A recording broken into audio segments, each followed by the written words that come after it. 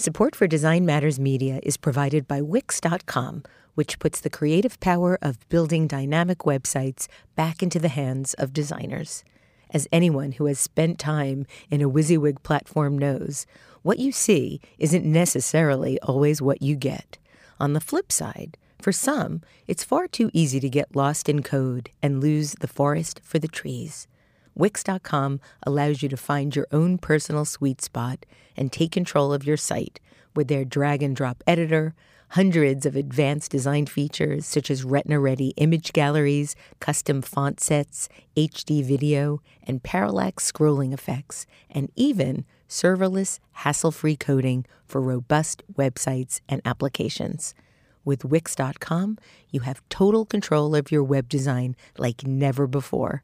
So join Wix's brilliant community of designers, artists, and creatives at large around the world for free. And ask yourself, what will you create today? This is Design Matters with Debbie Millman from DesignObserver.com. For 14 years now, Debbie Millman has been talking with designers and other creative types about what they do, how they got to be who they are, and what they're thinking about. On this podcast, Debbie Millman talks with Kaki King, who is playing this week's theme music, about performing and composing. Ultimately developing my own voice as a writer in an instrumental context, that's the hardest thing to do. Here's Debbie Millman.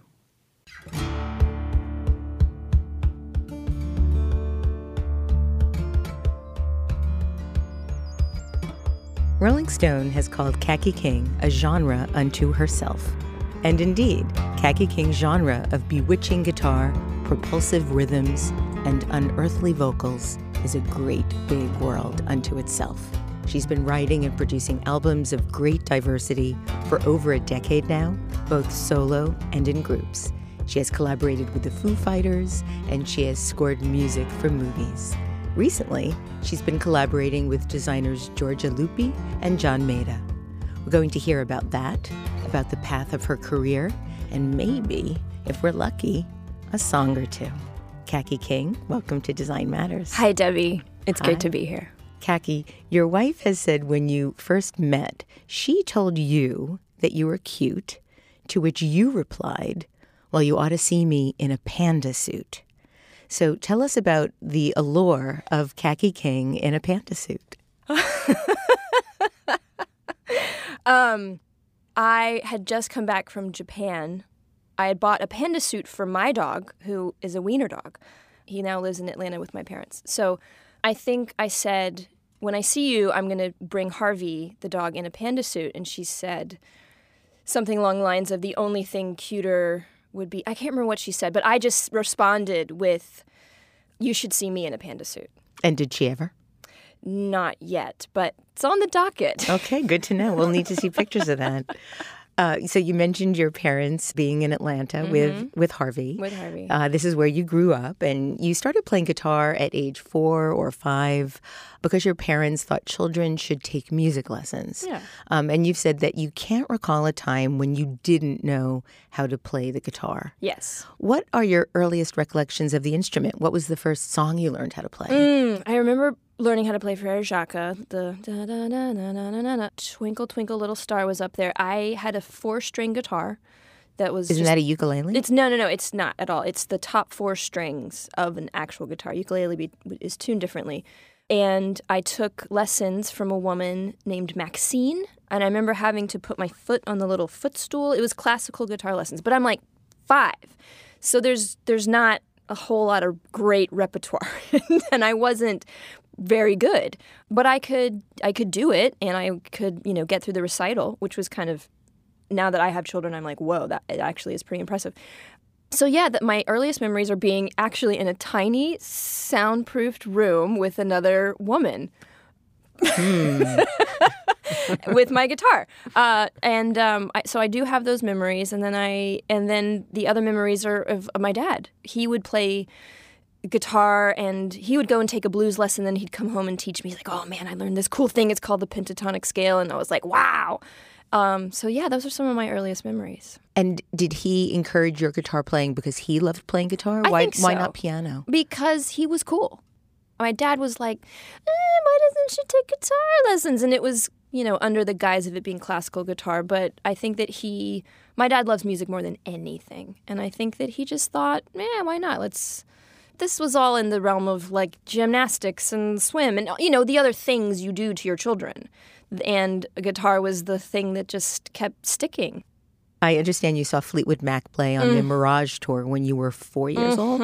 So how did that happen? Did your parents take you to a concert? Yeah, it was my dad. So it was like you and your dad, let's go see Fleetwood Mac? He took me to see stuff like that, yeah. It was at the Civic Center. And all I can remember is Stevie Nicks' hair. It was just unbelievably... Why would anybody ever think of anything else? It was a sculpture of the 80s. It was like if you could take one item of the 80s and have that representative, it would have been Stevie Nicks' hair. Now, I would think that Lindsey Buckingham would have made more of an impression on you. I was 4, and I was far away. Okay, I think that my trajectory in life is that I wanted to be Stevie Nicks, and I ended up being Lindsey Buckingham. Oh, there's something kind of poetic about that. Now, when you were 9 or 10, you recalled that all the boys at school started getting their first guitars, but you could already play. So at that point, they thought you were cool. But you thought at that point that you were going to be a drummer. Oh, yeah. Why a drummer? They're just infinitely better. You don't still think that, do you? Yes. You do? I love the drums. Ranking instruments as far as what I would want to play professionally would be like drums, drums, drums, drums, bass guitar, guitar. I just am better at playing guitar. So that's why you play it? That is why I play it professionally. Do you but I play drums every day. Interesting. So when did you decide, okay, I'm not as good a drum player as I'd like to be or as I should be, so I'm quite good at guitar. I think I'm going to take that path. Not a decision. So I, throughout college, played both. And I stole the key to the old typing room that was down in the basement of my dorm, and I put a drum set in there, and I had bands that I was in, and we'd play. But I was always like the drummer or the bassist. Guitar was my thing. It was my private world. It wasn't something I shared with other people. How come? I was playing solo instrumental guitar, and it was difficult and challenging, and I was writing songs, and it was like I would have to book a gig in order to share that. Whereas socially, playing bass drums or like rhythm guitar, whatever, in another person's band was like the cool, easy thing. That was easy and fun, and it wasn't a commitment, and it was just, but guitar had sort of slowly become this thing that I did privately, and it wasn't until life happening that it became the instrument that I now am known for. And did you ever learn how to play accordion? I know that was something you wanted to do. I gave away my accordion a couple years ago. I did not ever master the accordion, but there is always time. You've said that you had a rough time as a teenager. You were a gay kid in the South attending a religious institution, the Westminster Schools. Yes. And you were the kid with the pixie haircut in the midst of a gaggle of what you've referred to as budding Stepford wives. Sorry. I mean, some of those chicks are super cool, I'm sure, but, But you said that you were horrifyingly lonely. Yes. And had a bad sense of self. Yes. How did you manage?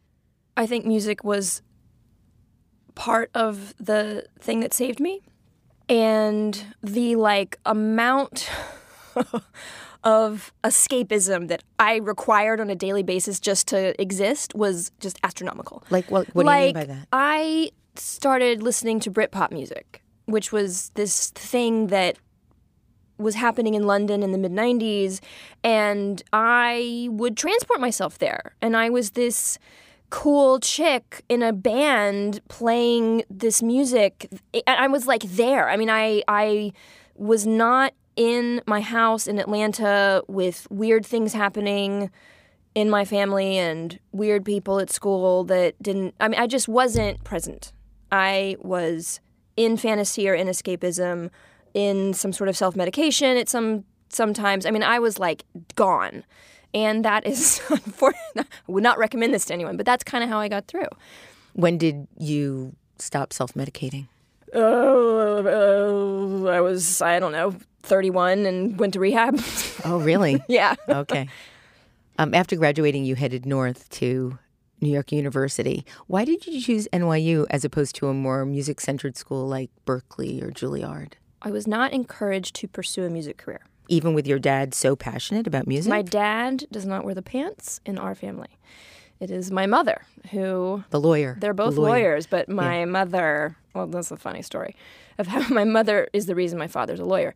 So, look, it's difficult to look at your child and to be someone who doesn't understand music at all and say, sure, apply to a music school. I don't think I really knew what that meant, being a musician. I thought that I just was a musician. Like, I played music with people. I wrote songs on my guitar. I was engaged in it at every level, and it didn't seem like studying music was a thing I really wanted to do. I just wanted to get out of home. I wanted to leave Atlanta. And it wasn't like, I lived in a subdivision with no sidewalks. It was beautiful and woodsy, but there were no people for me to connect with. And I craved that, and I wanted to be somewhere where that looked easy. And I also did know that, there was music happening in New York City, so there was part of that. But yeah, again, escapism, just get me out. At NYU, you were in a program in which you created your own major. Yes. What did you choose, and what were you expecting at that point you might want to do with your life? I truly expected to become a lawyer. Yeah. I thought that what I would do, because I was raised in a law firm, and I had done all kinds of jobs for my parents. Actually, when I was graduating, I assumed I would take a year off, and then I would start applying to graduate schools. For law? For law. I mean, I think that many aspects of the law fascinate me. And like what?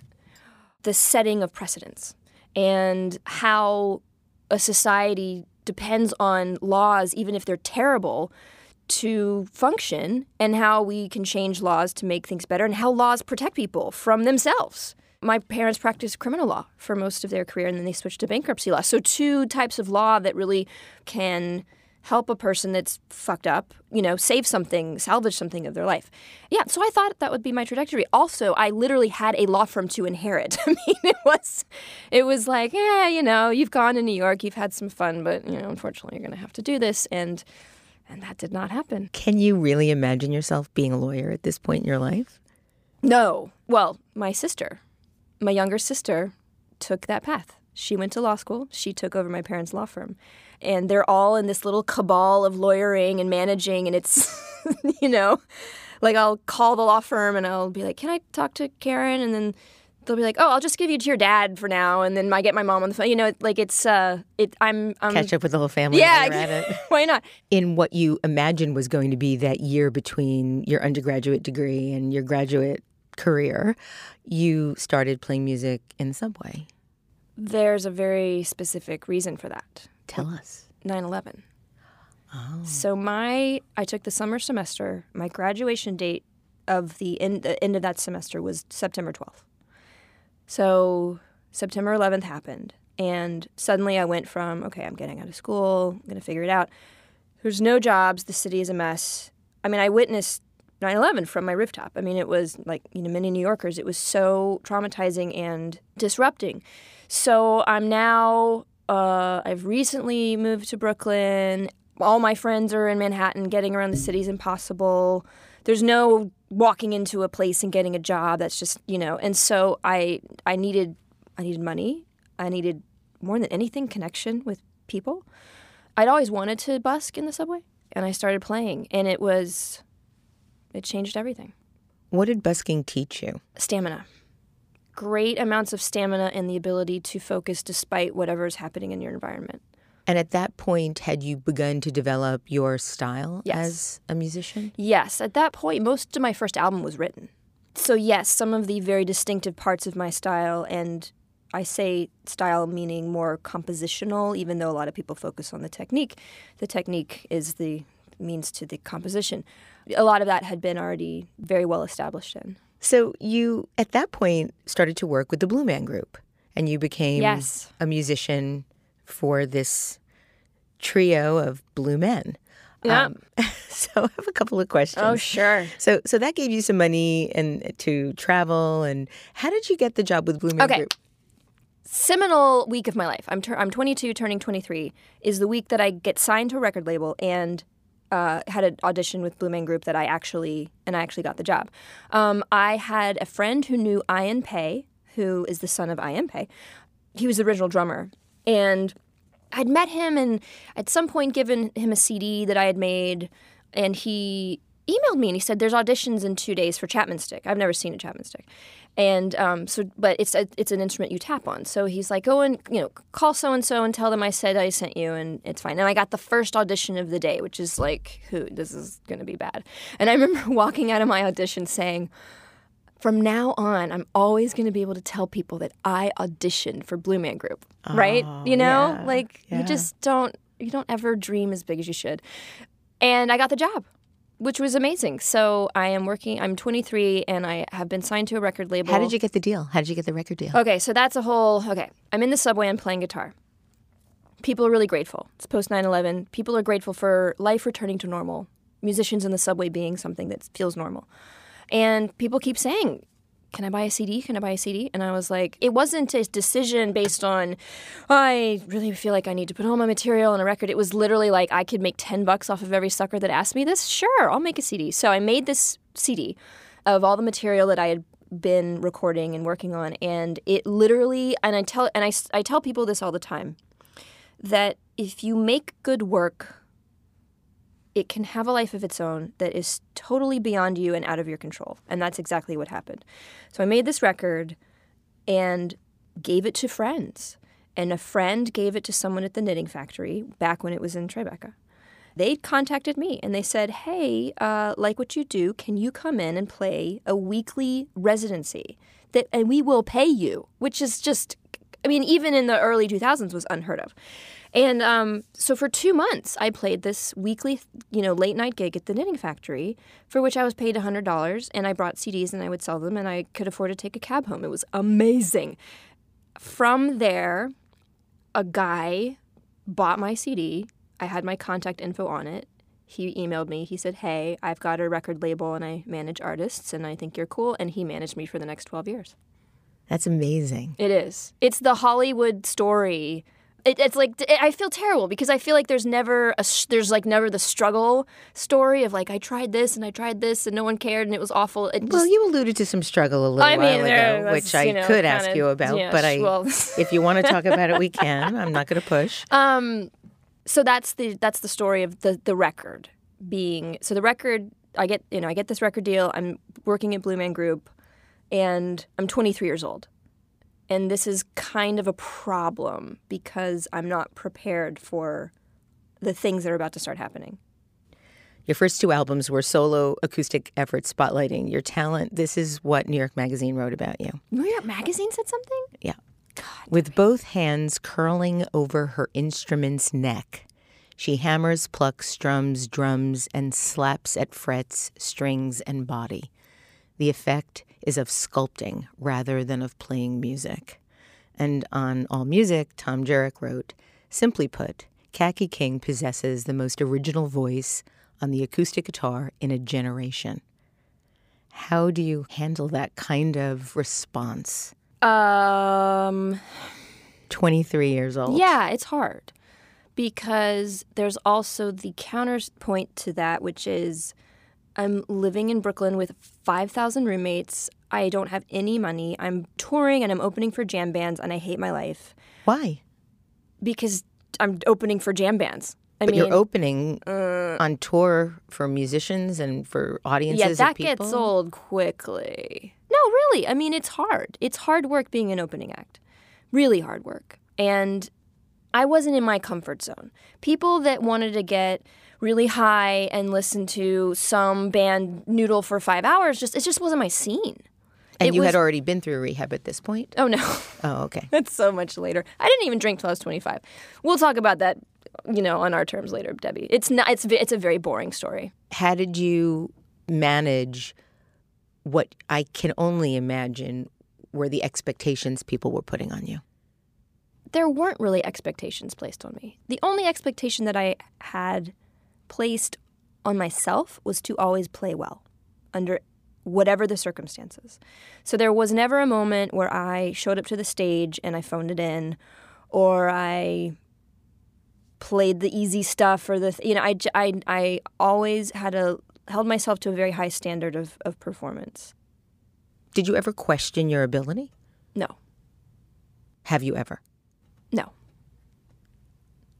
I mean, I think that I always knew that I was good at guitar in a way that a lot of people weren't. I didn't let it go to my head, but I knew, but I think what distinguished me and what I wanted to focus on more than anything was the writing. The playing is technical. Like, it can be taught, it can be practiced. The writing is very important, and ultimately developing my own voice as a writer in an instrumental context that's the hardest thing to do.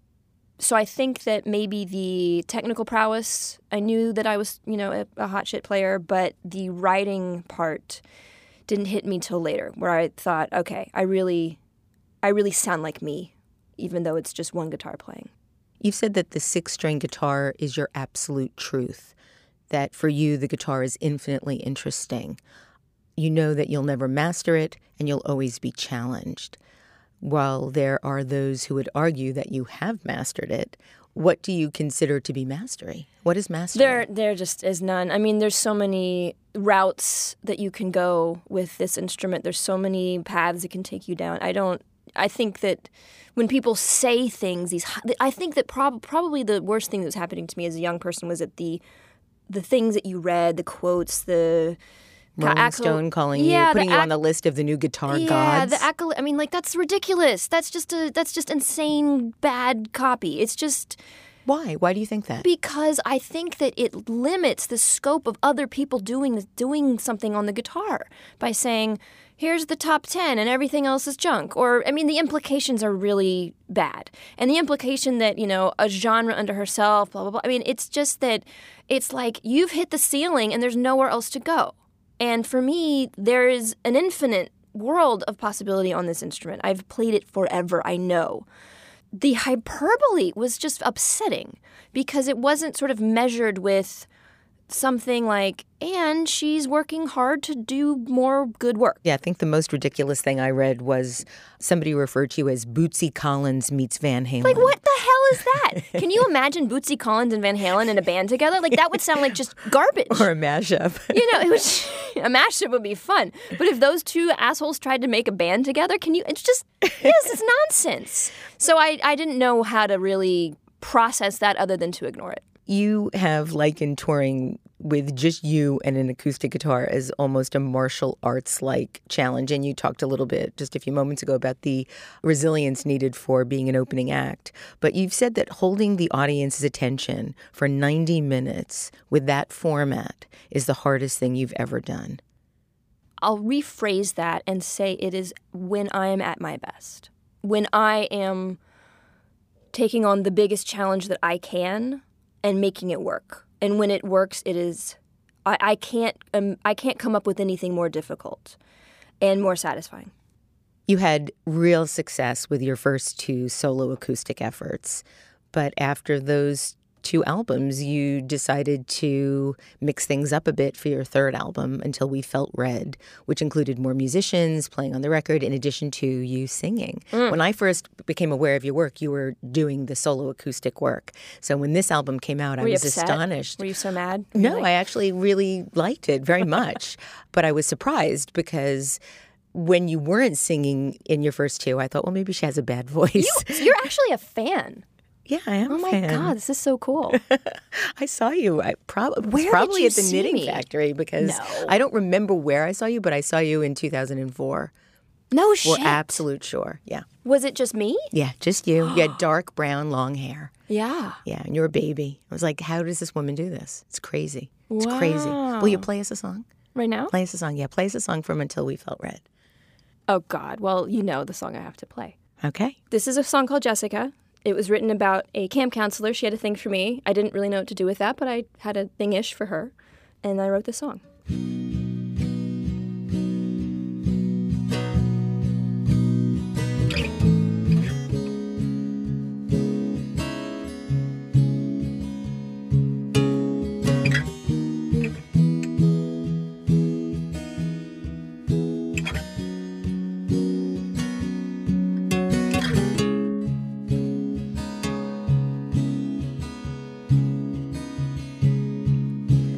Jessica said she'd wait for me. I'd be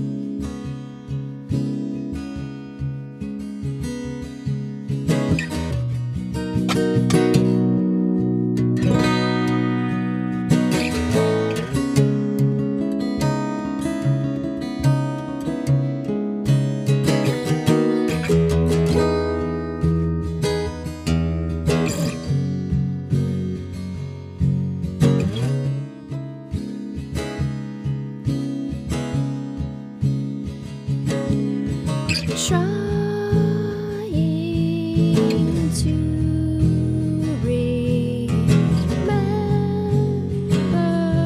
remember love that never really was.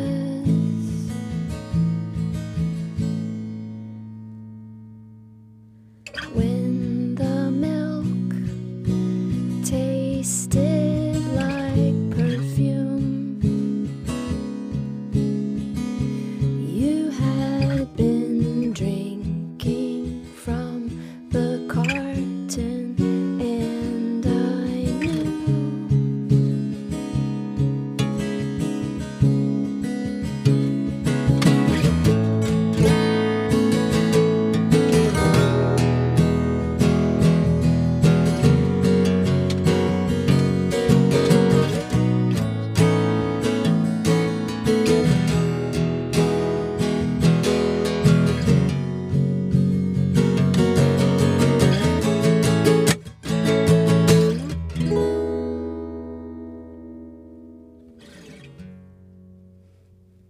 Thank you.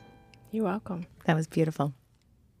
When you started to write songs with lyrics and sing them, did you worry about how vulnerable that might make you? I know that a lot of the lyrics from those early songs were taken from diary entries.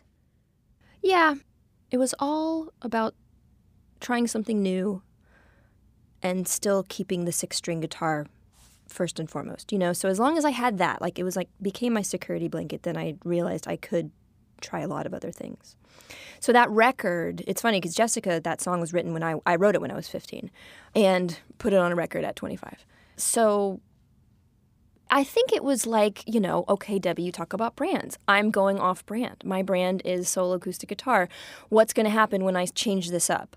But I also knew that the pigeonhole of that world was sort of, I did feel like the walls were kind of closing in and, you know, Kaki King, solo guitar, Kaki King, solo guitar. I mean, it seemed like, and also, honestly, I just felt at the time, I remember saying, I don't think I have an acoustic guitar record in me right now. I just don't think it's there.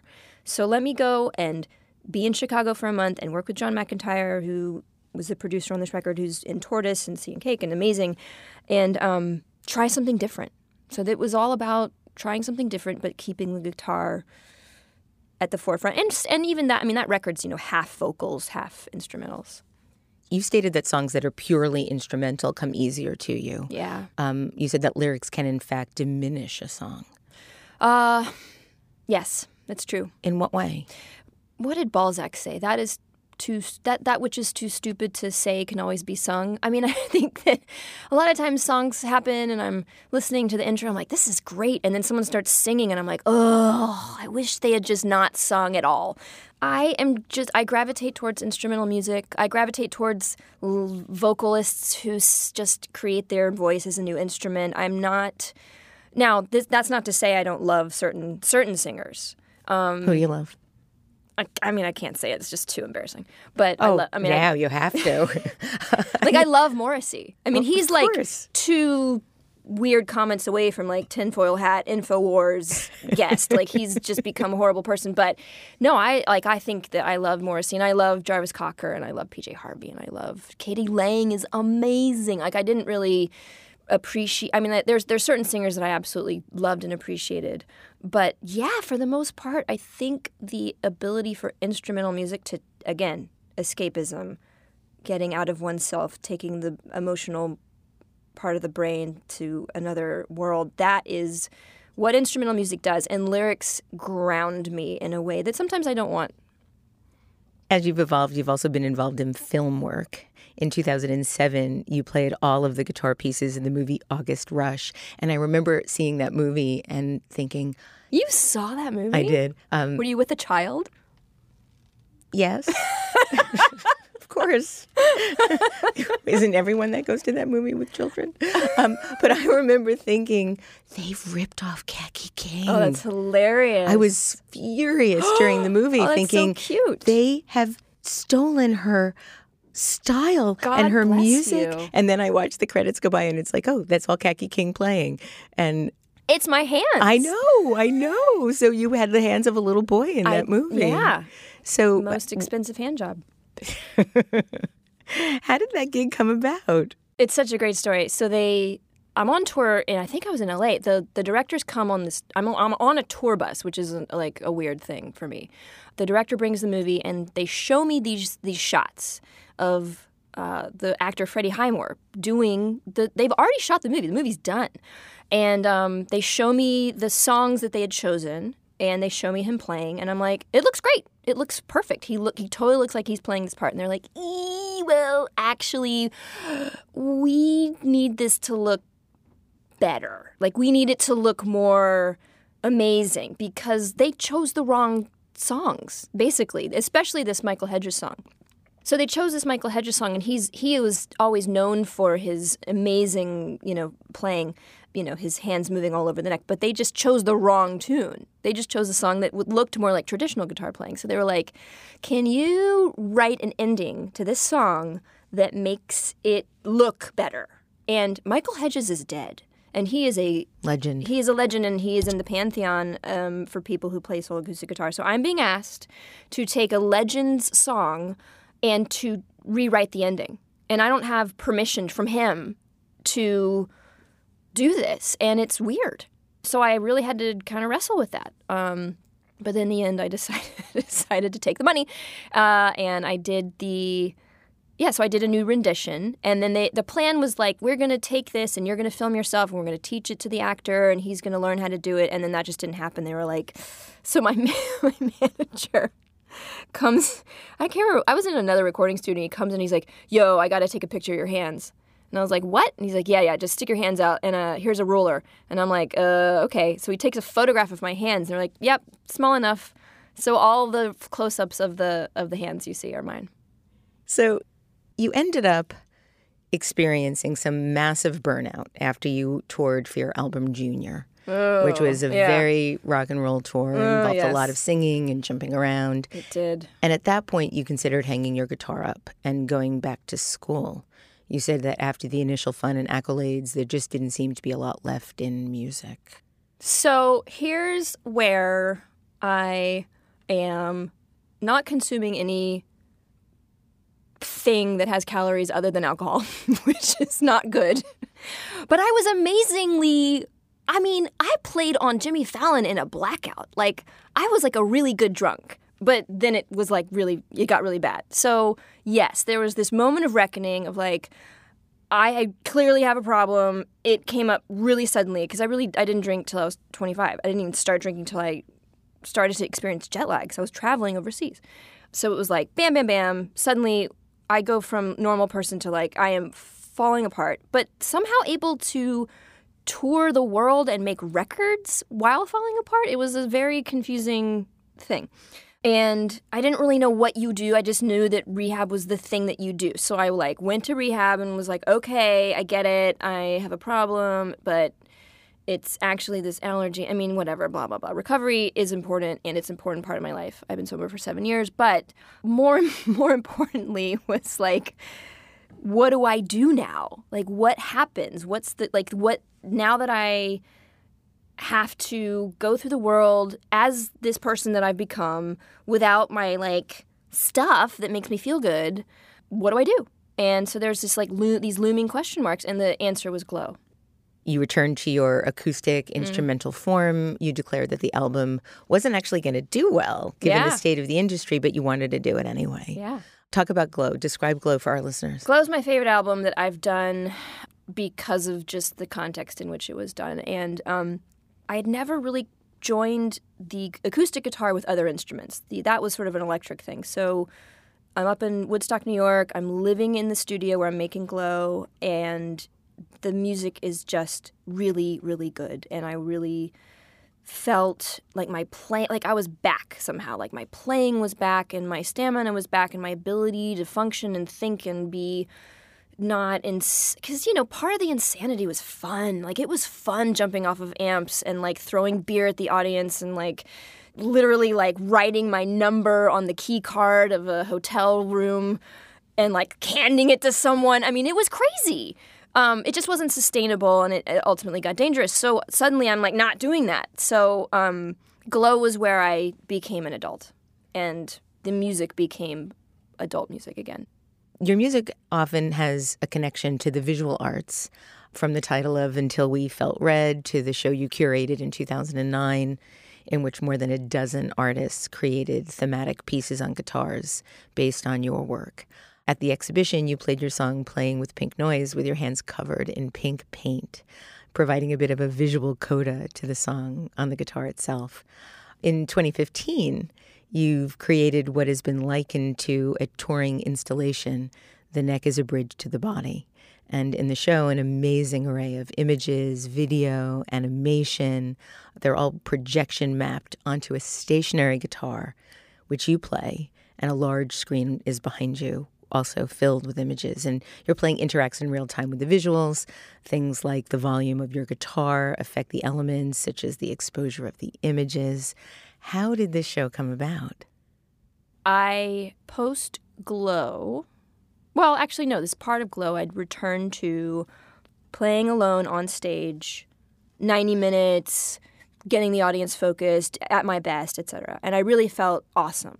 And a friend of mine said, hey, you know, for all the people that aren't just super fascinated by looking at your hands, maybe you should make the stage a little prettier, like a lighting show. Maybe, you know, bring an LD with you and just have something that's nice. So I thought, okay, well, what does that mean? What does lighting mean? For someone like me in 2013, which is when this has started to develop. So I looked around and I discovered projection mapping as part of like my Google search of literally like, you know, cheap lighting for stage. And so I discovered projection mapping, which most people would associate with large architectural pieces. It was like this little click, click, click in the brain. Like, what if you made this small to fit you? And what if you did this on the guitar? And then you played it at the same time. Lots of questions had to be answered, such as, is this affordable? Is this tourable? Is this stable enough of a system to work? Can I play the guitar if it's, you know, sitting on stand? You know, all of these things. And it was a long-ish time. I mean, you know, some months went by before I and a team were able to test all of these things. And we did. And I remember the moment where they had been scanning the guitar and doing this 3D scan that they had to take out and then sort of put back through the projector. And I saw the guitar lit up. And I knew I had a show. Like, instantly, I knew this would be a big deal. And from there on, I started to create one. And I wrote a script. And no one in the audience would ever know that there's a script. But upon the script was where we were able to hang all of the elements of the show. And again, yes, some animation and some video, and I produced several of the videos, and some of it is created by the guitar, and my video engineer is sort of performing with me. There's a lot of things happening. And that has opened up this totally new chapter in my life that is like, I feel like I'm at the beginning. It's miraculous. You were invited recently to work on a project with John Maeda and the artist Georgia Lupi. And the project was to redesign Hennessy's VSOP Privilege Blend Cognac. Yeah. Super swanky. But then you composed a 200-beat instrumental piece, which Georgia and John interpreted visually for the bottle label. What was it like to work on with a consumer brand? What in the heck? Those people got some money. I was like, this is great. You know, okay. It was very luxurious. It was very interesting. John was the person that got hired. And John was like, okay, creating packaging for a brand. This sounds really boring. Why don't I shake things up and, you know, see what happens? So he really... You kind of just sounded like John, by the way. Oh, yeah. You really just did. You just sort of sounded and like the him. way he looks around like, I think that maybe this would be something that I could really make difficult for people. Not coming from the design world whatsoever. I have no idea who he is. And...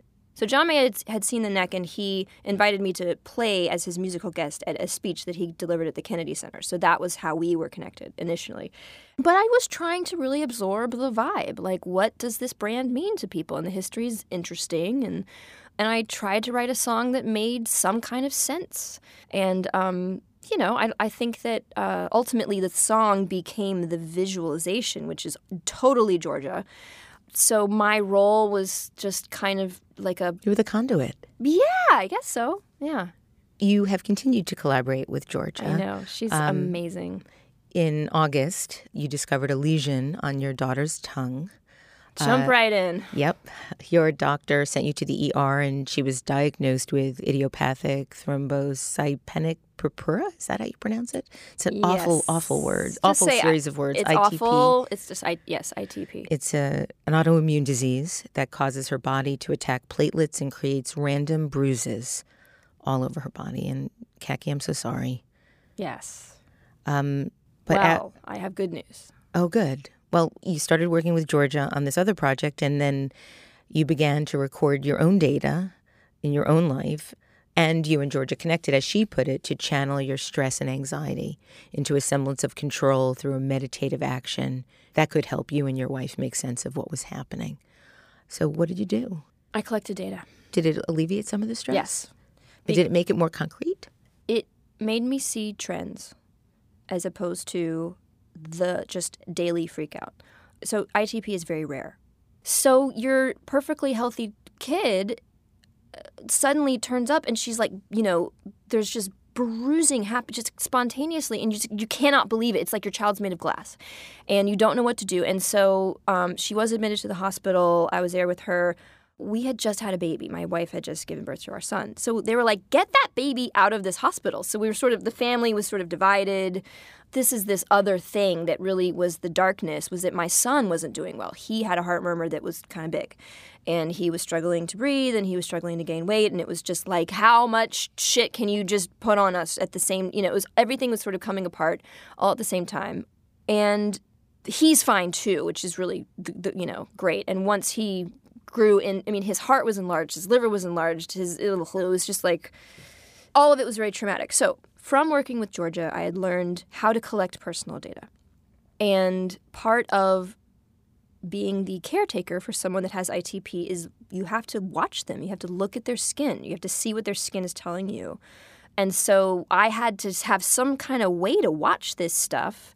And I also knew that I was unraveling. It was, we had this new baby. It was exhausting. Cooper has this crazy thing. She's had several platelet transfusions. It was really, really disturbing. So data collection allowed me to see the trend and to see the big picture.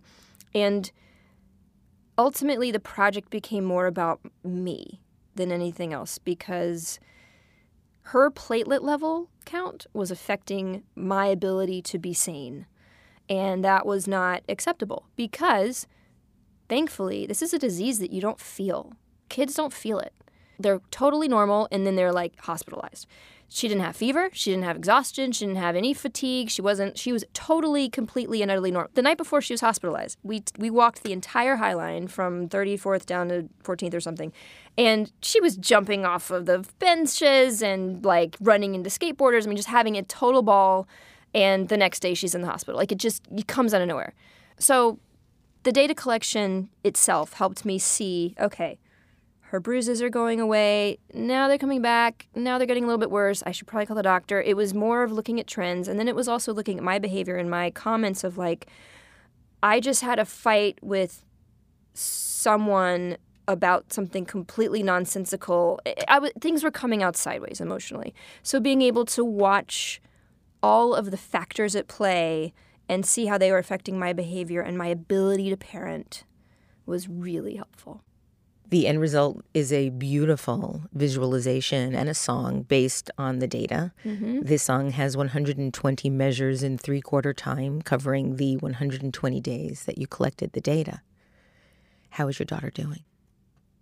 So she was going down at some point in that time period, and she was 31, 26, and they say, okay, Monday we're going to give her another transfusion, and we're going to start her on this really intense drug that hadn't really super been tested on children, and I was beside myself. And Monday they tested her blood first, and she'd gone back up to 30. And we were like, okay, we're going to wait a week. And then the next week she was up again, and she just kept going up until she had hit a range where you can exist normally in your life and you don't have, nothing bad's going to happen. And she stayed there for quite some time. And yesterday, The normal range is 150 to 400. Yesterday she was 155. So she's, grown out of it. And, I mean, anything can happen with this crazy thing. She could relapse. Things can change. But in most children, they do eventually grow out of it. That's amazing. Yes. That's fantastic. So I had a really long cry in the bathroom of the hematologist and oncologist clinic where there are, like, very, very ill children. Every time you walk into a room and there's a child with no hair, you're like, okay, perspective. So we're okay. Good. Yeah. That sounds wonderful. I'm hoping that you'll play one more song for us. I have one last question, if you would play another song. You've said that your music shows a very small slice of who you really are, and you've said that art is a giant fantasy. So if your music shows a very small slice of who you are, what isn't it revealing? Everything. I play instrumental guitar music. I mean, it's like, okay. Did you expect to get all of the hilarious emails that I've been sending you in the past few days? No. Okay. So there's a good example. I also have this problem where my eyes sort of like sink in here and I've got these intense brows and I've just got this like focal point of like, it's like a vortex of sort of anger in my face, so people always think I'm pissed off. Really? Yeah, this happens in photos. Well, my face has changed. Actually, my makeup artist was just like, you don't look the way you looked 10 years ago. I know you know that, but your brow has moved forward, so you look angrier. Well, does that have anything to do with the eye surgery? You were legally blinded. Yeah, I was legally blind without glasses for a while. But then I got LASIK, and it was great. Okay. My point is that, people see this photograph of me and they see me playing and it's just like, oh, she just must be the most serious person, which could not be further from the truth. And now I've got this, like, I slammed my face into a microphone stand the other night and I have this crescent-shaped scar. As if I didn't look kind of, like, sinister enough, now I've got, let's just top it off with this half-moon cut. I thought your son might have done it to you. No, it was me doing it to me. So I think that I am not what I do on the instrument. I embody a lot of other stuff, and I have interests in lots of other things. I do not live my art the way some artists do.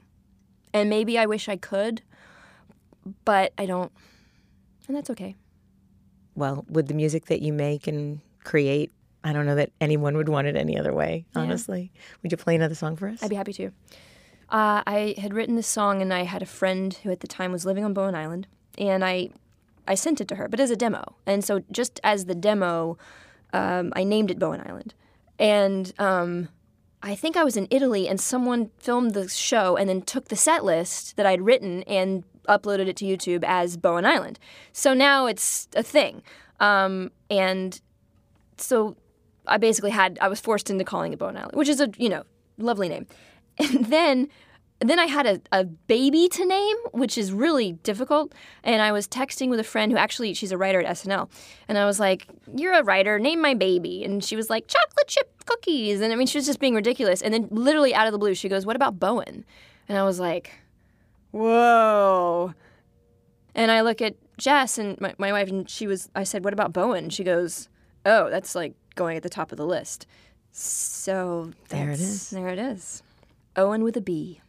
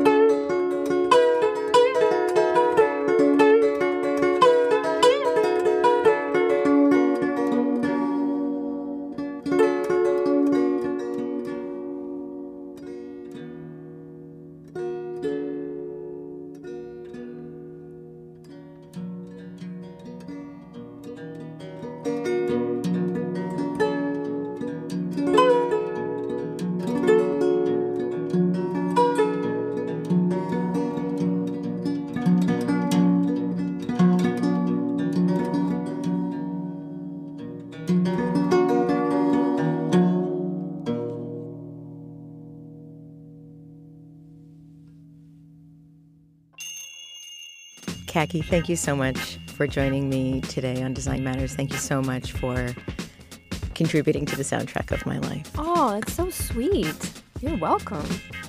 You can find out where Kaki King is performing and learn more about her projects and her music at kakiking.com. This is the 14th year I've been doing Design Matters, and I'd like to thank you for listening. And remember, we can talk about making a difference, we can make a difference, or we can do both. I'm Debbie Millman, and I look forward to talking with you again soon. For more information about Design Matters or to subscribe to our newsletter, go to debbiemillman.com. If you love this podcast, please consider contributing to our new DRIP Kickstarter community. Members get early access to the podcast, transcripts of every interview, invitations to live interviews, Q&A sessions with guests, and a brand new annual magazine. You can learn more about this at d.rip/Debbie-Millman. That's d.rip/Debbie-Millman. If you want others to know about this podcast, please write a review in the iTunes store and link to the podcast on social media. Design Matters is produced by Curtis Fox Productions. The show is published exclusively by DesignObserver.com and recorded live at the School of Visual Arts Masters in Branding program in New York City. The editor-in-chief of Design Matters Media is Zachary Pettit, and the art director is Emily Weiland. Generous support for Design Matters Media is provided by Wix.com.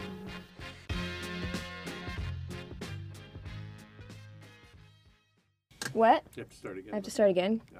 Why do I have to start again? Because I was talking. I got a sweet tooth for licorice and jelly rolls.